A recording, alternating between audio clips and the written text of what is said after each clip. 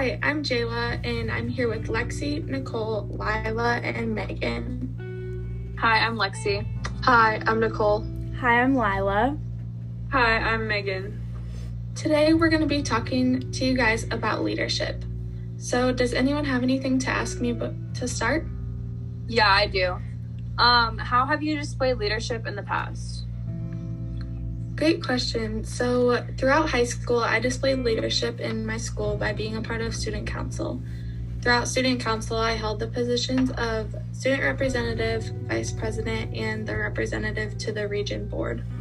While holding these positions, I was able to gain leadership, communication, and teamwork skills. These skills will help me in my future. They can help me get a job and maintain that job as a hard worker. Okay, yeah. I once held leadership positions myself, so I appreciate that you did that when you were younger as well.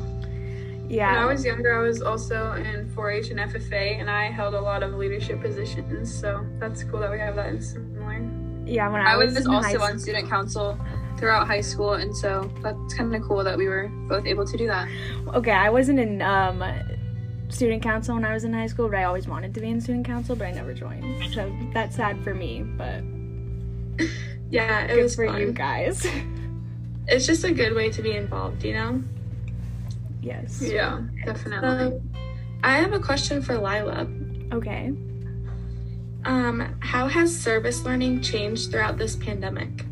I think that service learning has changed throughout the pandemic because agencies are forced to reject volunteers, like we have faced multiple times from multiple agencies trying to reserve a time to do our service learning project, and I feel like they do that out of fear of transmission of COVID or out of the safety of the residents or the staff, and I think it's weird because now we're doing our service learning project on Zoom and like not even with the agency itself, just like ourselves, and they just like have to trust that we're doing it. And I just think that's weird, and that it's never happened before, and it's very different. Yeah, it's crazy because usually agencies are like wanting people or like dying to have people come volunteer. And it's kind of like opposite this year. They don't really want anyone, so it's kind of weird to experience that. Okay, so Nicole, I have a question for you. What do you think is most difficult about being a leader? Being a leader can be difficult sometimes because they have to make difficult decisions, and it can hurt others in the end. They have the final say in things, and it can hurt relationships with others. And it's just a hard thing to do because you don't want to really hurt other people when you're like trying to help out. It can be an uncomfortable thing and very challenging. You have to be able to make adjustments when things come up, and you have to be able to work with them or work around them. That was I definitely agree with that. Oh, go ahead. Yeah, so I kind of felt that way, like on my basketball team. I was like kind of like a leader on my basketball team and everything, and it was hard like trying to coach people my age because you don't want to like offend them in any way, you know? And so I kind of just like complimented them first and then would give them the feedback that they needed. Good job. I can definitely go off of that.